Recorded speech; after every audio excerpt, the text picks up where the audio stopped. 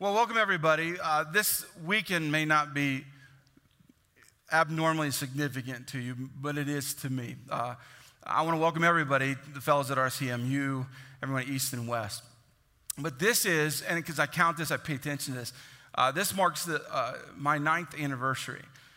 9 years ago, Katie and I and Hayden, our oldest, we moved here. And so anytime I do this, I get to like, I remember this kind of stuff because I'm weird. And so I get to this, and what has yet to cross my mind has been like, what's next, in the sense of we want to go somewhere else. And so I think it's important that you know that I love you with all my heart. It is a joy of my heart. I still actually, shockingly, I enjoy what I get to do and where I get to do it. And I just wanted to tell you that because sometimes you don't know that. I want to tell you, even after 9 years, I love being your pastor. I hope it's another 35,000 years. No one's lived that long yet, but I'm just going to go for it and see what happens there. And I think with enough bacon and donuts, I can make it happen. So that's my theory, yeah. Now the reason I tell you all this, that I love you, because you may not think I do as we go through this sermon. But I do love you. And I'm committed for the long haul on this. We love this area, we love you, and we love what God has in store. So I do want to talk to you, though, about commitment. I want to talk to you about your version of commitment. If I made you actually come up with your own actual idea, your own definition of commitment, I want you thinking about that right now. I want you thinking about specifically, if you had to, if you were in class and the teacher's like, hey, write down your definition of commitment, I wonder what you would write. And in fact, let me give you a scale. I like scales. We use this at Easter, and if you're like, I don't like definitions, David, well, then come up with a number, okay, of not what it is, but where you might be. Don't tell anybody, because the person next to you might disagree with your number. So I just want you to land on it. When we talk about commitment, when we talk about your version, my version, when we talk about commitment, with 0 being like the worst person, you never show up, you never fulfill what you said. You're like you betray everyone you've ever met, right? That like this is bad. Or 10 being like, you're pretty much elite. I mean, you've done well. You're super committed. I want you to just think about where you might be. And as you're thinking about what number you might be, I want to give you some examples that might help you understand this. There was a boyfriend and a girlfriend. Eventually they got married, but the boyfriend decided, I know a great gift to give my girlfriend. He bought 2 tickets for he and her to a Tina Turner concert. Now, some of you are like, that's odd. Well, Tina Turner happened to be her favorite. Now, if you don't, I'm just telling you, if my wife liked Tina Turner, I love her enough to do this, but I would not enjoy it. Okay, I would. So he buys tickets, and she's excited. He's excited that she's excited. And it's that plan. So as they get closer, well, he happens to like NCAA basketball. What unfolds is, because that tournament is unpredictable, his favorite team, who has not been to the championship in over 20 years, makes it to the championship the same night as Tina Turner. See, now some of you are like, David, I don't know what I do. And that helps you identify what number of commitment you're at. So he went to the concert. Yay him. Now, some of you may not relate. Let me tell you more of a meaningful story. There's these 2 friends. This is legit. There's these 2 friends, and one of them has a disorder that keeps him from being able to walk very well. So his friend came up with an idea. Here it is. Hop on my back. I'll take you to school. So he would, no joke, carry his friend to school. When school got out, there's a problem. He's got to get back. So he would wait for his friend, hop on my back, and would take him back home. If he had to switch classes, anything, he'd be like, hop on my back. He did this for 8 years. I would call that, if you and I are talking about what's commitment, by definition, what's commitment? I'd say that's a good friend, right? I mean, I think we can say, good job. Let's go even further into this. A guy named John Fox. If you're a history buff, you know about this guy. He was at war, we were at war, and the Germans were coming in a way that we were losing. And in fact, he realized that he was going to lose all of his guys unless he did something. He told, because he was in charge, for them all to retreat. They retreated, and then he called an artillery strike on his exact position. And that exactly happened, and over 100 Germans were killed. We were able to overtake it and win that battle. I'd call that commitment, right? Read a recent story that even hit me. Richard Rescorla. This guy, if you remember 9/11, you remember all of the details. In fact, most of us have it ingrained. This guy was a director of security for one of the buildings. Twice a year, he would make them do evacuation drills. I would imagine when he would make them do it, they were probably screaming back at him, going, why in the world are we doing evacuation drills? This is stupid. They probably thought he was nuts. Until. And the story goes that the first tower was hit. As soon as he realized that, he began to evacuate his building. And 2,500 people are credited to him getting them out of the building where he died himself. I'd call that commitment. So let's go back to the scale. You may not like your current answer. You may not enjoy where you've landed, but it's a conversation you and I must have, because I would say that in our world today, commitment has many definitions. So I'll ask you directly, how committed are you to who's most important to you? You may think you already have an answer. You may have already concluded it, landed on a number. You might feel good about yourself, or there's a whole other crew's going, I'm horrible. But I think it's a question that you and I have to deal with. Who and how? When you talk about, or at least think about commitment, when you think about yourself, do not nudge other people during this sermon. It will create fights. This is for you.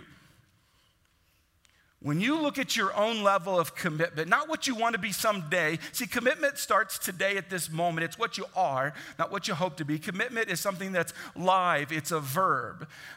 When you think about how committed you are,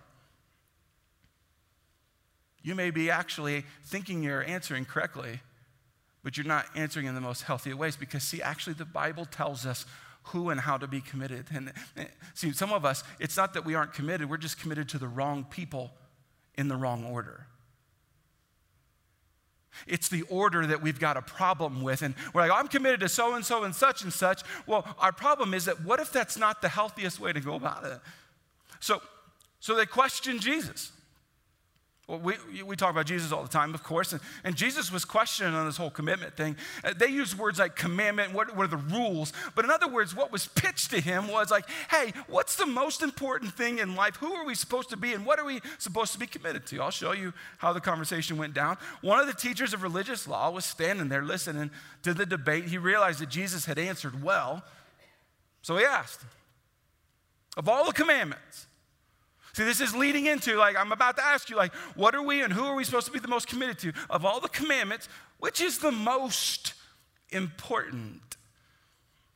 Jesus replied, the most important commandment is this. Listen, O Israel, the Lord our God is the one and only Lord, and you must, here we go, love the Lord your God with all your heart, all your soul, all your mind, and all your strength.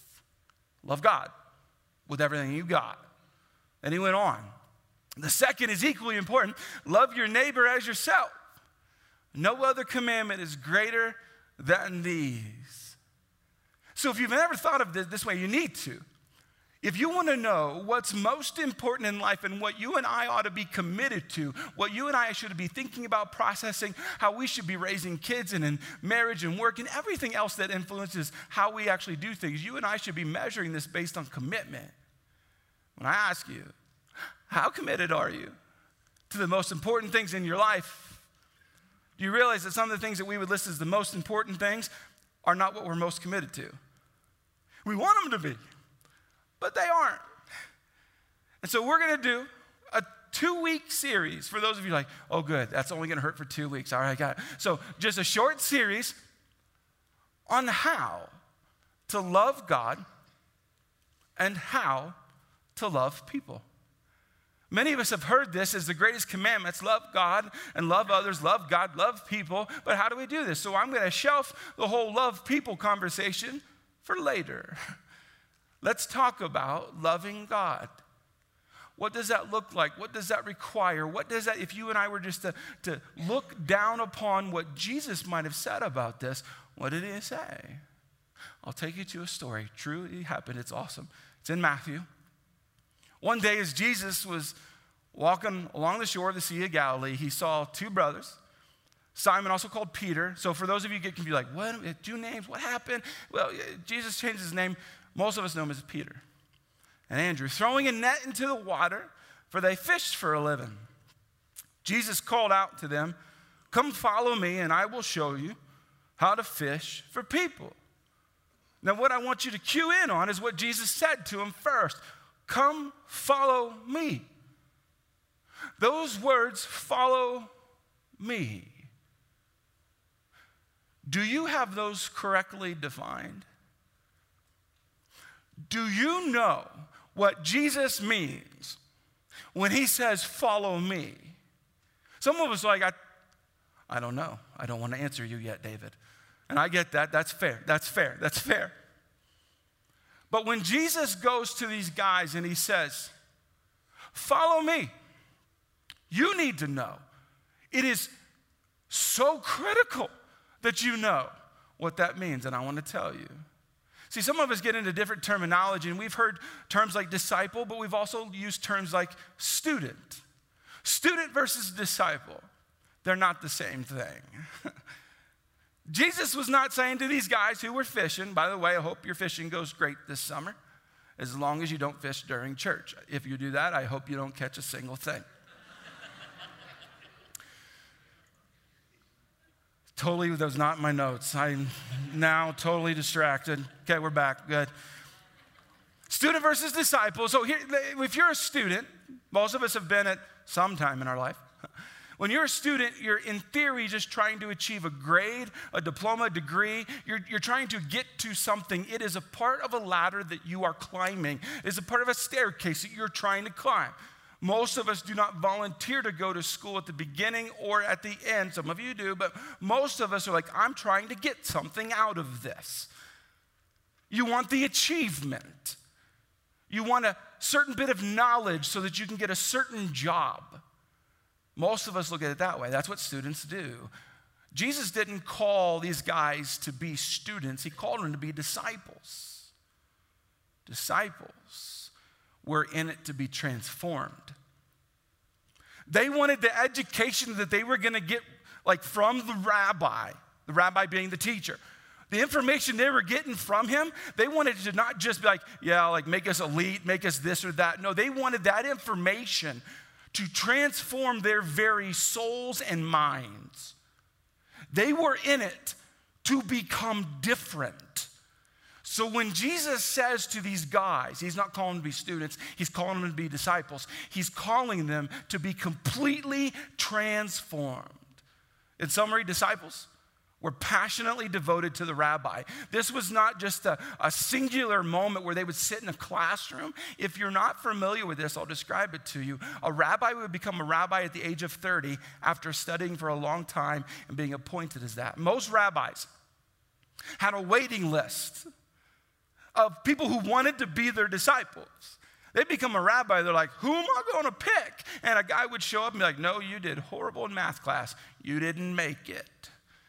And in fact, our disciples that you know as our disciples, the 12 disciples, most of them didn't make it. And they went back to fishing or the family trade. Most rabbis had a waiting list. What will mess with you is that you just read, or I read to you, that Jesus went and said, hey, will you guys come follow me? He just messed with culture. He went to them. There's a story, if you want to know what it meant to follow a rabbi, how committed it was and how crazy it was. Jesus, this is in your Bible, said, hey, I want to teach you a lesson. So he took them on just a short little 30-mile walk. They went on this 30-mile walk. Can you imagine, like, where are we going? What's he going to do? Is there Kool-Aid at the end of this thing? What great, but there was no complaining along the journey. We have no evidence of any complaining. They go 30 miles. Jesus teaches about a 10-minute lesson and they're done. Some of you are like, Jesus, you should have preached longer. But they didn't complain because anything, even a 10-minute lesson, a disciple would be grateful for, would be like, thank you so much. I'm going to apply that to my life. I'm going to lean that in, press that in. That's going to be a part of me. I'm going to be transformed by this lesson. It wasn't give me more. It was, I'm going to try to figure out how to apply this. Jesus was a rabbi, and he said, come follow me. To nerd you out a little bit further, like I tell you, Jesus went to go find his disciples. Well, 15 miles, so we've already talked about a 30-mile walk just to, have a 10-minute lesson. But only 15 miles away from where Jesus grew up. He was born in Bethlehem, raised in Nazareth. 15 miles away was a place called Scythopolis. For those of you like Star Wars, you like this place. For those of you who don't know anything about Star Wars, you're like, I don't even get that joke. But Scythopolis was a well-established city, 15 miles away from where Jesus grew up. This place was well put together, well organized, wealthy, running water, indoor plumbing. It was built well, good government, and in fact, there was a university there. It was known as a place of people who were well-educated, very intellectual, very smart, well-to-do, high-achieving people, right? So Jesus is going to go find disciples, and you're like, I bet he goes to Scythopolis. Not a single disciple. Not one. Jesus didn't go to Scythopolis and say, hey, I need the best and the brightest from the university here. Didn't even show up there and ask for disciples. Zero. Jesus went to another place, Bethsaida. Again, it's not critical that you remember the place, but let me tell you about it. The definition of this word is fishing town. Jesus is going to go get disciples, and if you don't know the story, these are going to be the disciples that get the gospel, the good news about Jesus out across the entire world. So can we just say this is critical who he chooses? And he goes to a fishing town, not the university town, not the well-to-do town. He goes to a fishing town that's very simple. It's almost like a very small rural town where a lot of the people there didn't get to go to university. But they were known for something all across the land. They were known for their passion for God. They weren't the most well-educated people. They knew a little bit about what you and I know as the Old Testament. They knew that, but they were a passionate group of people. They believed God was real, and they loved God and wanted to live for God. Jesus skips over the people who know everything and went to the people who would apply what they knew. And he picked 5 directly just from this town, Peter being one of them. So he calls out to them, hey guys, come follow me. And you need to know what their reaction was. Show it to you. It's in the Bible. And they left their nets at once and followed him. I'm showing you just the small portion in the Bible because oftentimes when we read the story, we read over that part. And they left their nets at once and followed him. This is where I now lean into your life. This is where I had to prove to you that I actually do love you. Follow me requires leaving some things behind. And I wonder if there's some of us who are listening who are trying to follow God while leaving nothing behind. Follow me requires leaving something behind. But we live in a world, especially as Americans, where we're trying to do everything at once. And I'm going to tell you, if you're trying to carry everything you want while trying to follow Jesus, it won't work. You won't follow Jesus. Because I'm a pastor, I have weird things like this. It's not because I fish. Those of you should know that by now. I will fish if I just want the peace and quiet. It has nothing to do with the fish. If you can picture with me, this is a fishing net. If you can picture with me, these guys out fishing. They're minding their own business, literally, and they're doing what they know to do. If you don't know what this represents, when they dropped their nets and followed him at once, you need to understand what they gave up. Yes, the immediate one is they gave up money. They were fishing not for fun, okay? Sure, it may have been fun for them, but that was not their main objective. Their main objective was to make money. Because if they made money, then they could live the way they wanted to live and the way they needed to. They could provide for their family and even do great things. They wanted to make money, so they were out fishing early. But that was not the only part of the reason they were fishing. We know historically that they probably were fishing because Dad was a fisherman. Likely, Grandpa was a fisherman. The way that culture worked, if you want to know, what am I going to do with my life? Either you were super smart and could become a rabbi or a part of government, or you did what your family did. And so some of them were fishing for money. Some of them were fishing because of family. You really want me to lean in on this? Some of us aren't doing what Jesus wants us to do because we're afraid of what our family thinks. We're afraid he'll take us away from being close to some of them. But let me tell you a third reason, a third big deal of when they dropped their nets. You understand they were doing fishing because they were good at it? They probably had come to the point that they might say, I think we've mastered this. Now some of you are like, well, how hard is it? Well, go fishing. You'll learn how hard it is. It's not always the easiest thing in the world. And there's even other stories in the Bible where it proved that they weren't as good as they thought they might have been, but they thought they were pretty good. Jesus says, hey guys, come follow me. And they dropped their nets. If you want to visualize something, they dropped their fishing net, which was actually their security net. And many of us are trying to follow Jesus while maintaining some sort of a security net, but your security net has become more like a leash to your old life.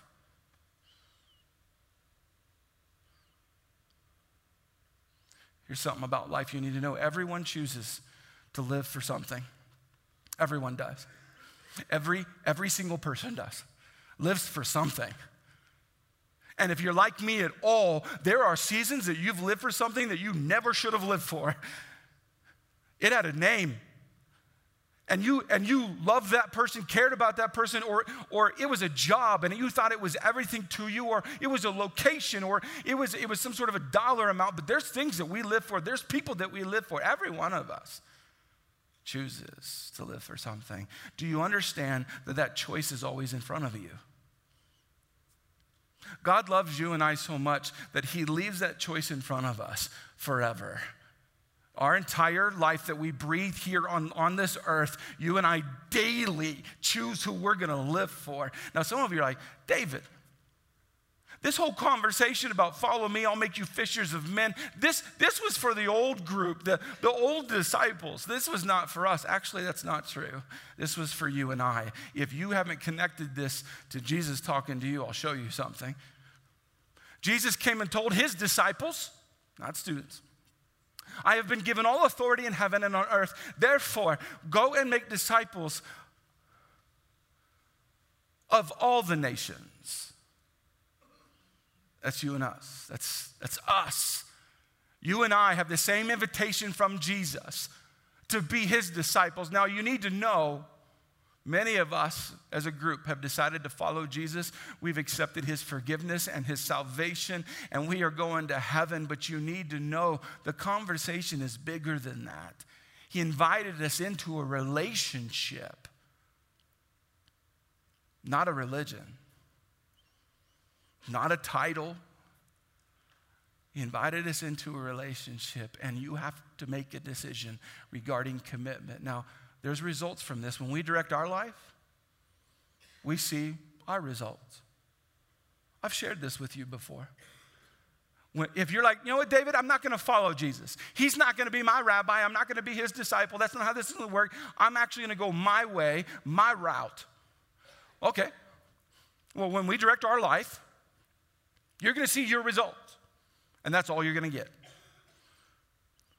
When God directs our life, we see his results.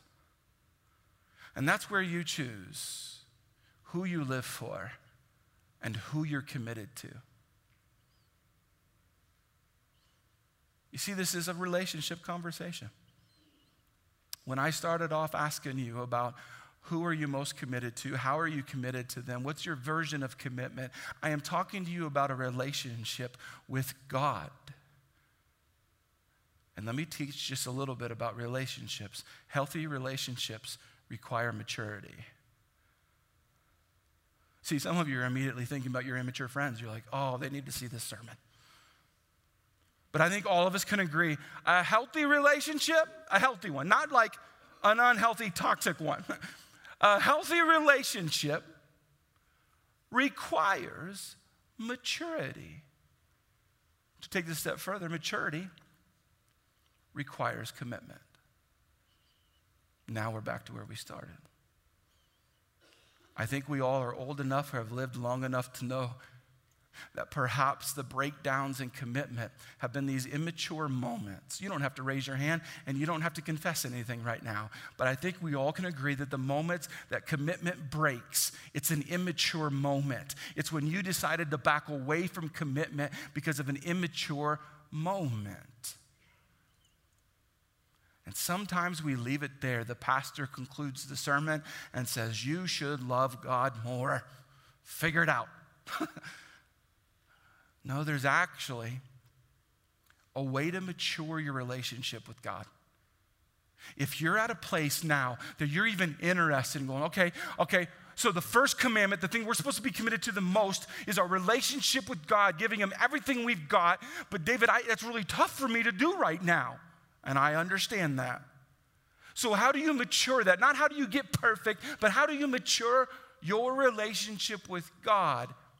I'm going to steal some things from one of my coaches. He put together 3 things that must be a part of our lives. And I wholeheartedly agree with him. The first one is this. If you want to mature your relationship with God, you need spiritual intimacy in your daily life. You need experiences with God. I would call this a heart issue. If you're like, David, you got to be more specific. Okay. These are conversations with God. If you want to have a mature relationship with God, you have to talk to him. That'll help some of your marriages. You're like, we need to still talk to each other? Yes. Face-to-face conversations. The same thing with God. You need spiritual intimacy. You need times where you do gather with your church and we sing to God, not because, well, for thousands of years the church is singing and this is what we do and blah, blah, blah. No, it's intimate moments and experiences with God. It's where we tell God what we think about him and what he's done and celebrate him. Those are intimate moments. When you're praying, not just out of desperation, but just out of conversation. Those are intimate moments. And if you have stopped talking to God except for the 911 moments, you probably don't have all that intimate of a relationship with him. But that's a part of the maturing, but it's just one part required of 3. The next one's biblical knowledge. Our current culture has walked away from this. I would tell you the Bible is the inerrant word of God, inspired by God. It is his word and authority. And you and I need to know it, the truth of God. Many of us are like, I want a relationship with God, I just don't know anything about him. My parents didn't teach me, my grandparents didn't teach me, didn't grow up in church, I don't know anything about it. I get that and understand that. So it's time to start reading. It's time to invest in time in a group and with church and friends who can help you understand. The third is holy obedience. Surrender. His will, not your will. So let me put all 3 together. Now, I know some of you, you're like, this is my first time in church, and what? That's a lot of stuff. So let me help. I'm going to do a whole series on these 3 things. Not today, for those of you who are worried. But we as a church will do a whole series and look at each one individually and try to figure out how to make them a part of our life. But I wanted to put it in front of you. For those of you like, how do I mature my relationship with God? These, and for those of you going, I'm overwhelmed, David. That's a lot. That's going to require a lot of me. Let me take you to a quote from Martin Luther. He once said, a religion that gives nothing, costs nothing, and suffers nothing is worth nothing. I'm not saying he got it wrong, but I'm saying I think Jesus would make an edit. He would change one word. A relationship that gives nothing, costs nothing, and suffers nothing is worth nothing.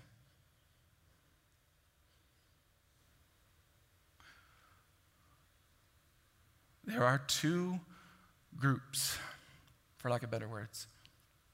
Love God and love people, and you need to know there's an order to them.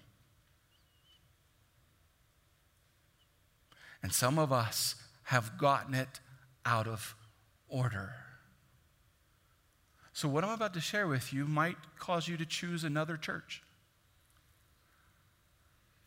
Some of you have chosen your children over God. Some of you have chosen your boyfriend or girlfriend over God. Some of you have chosen your job, your boss, and his or her demands over God. I'm going to tell you, there is a distinct order.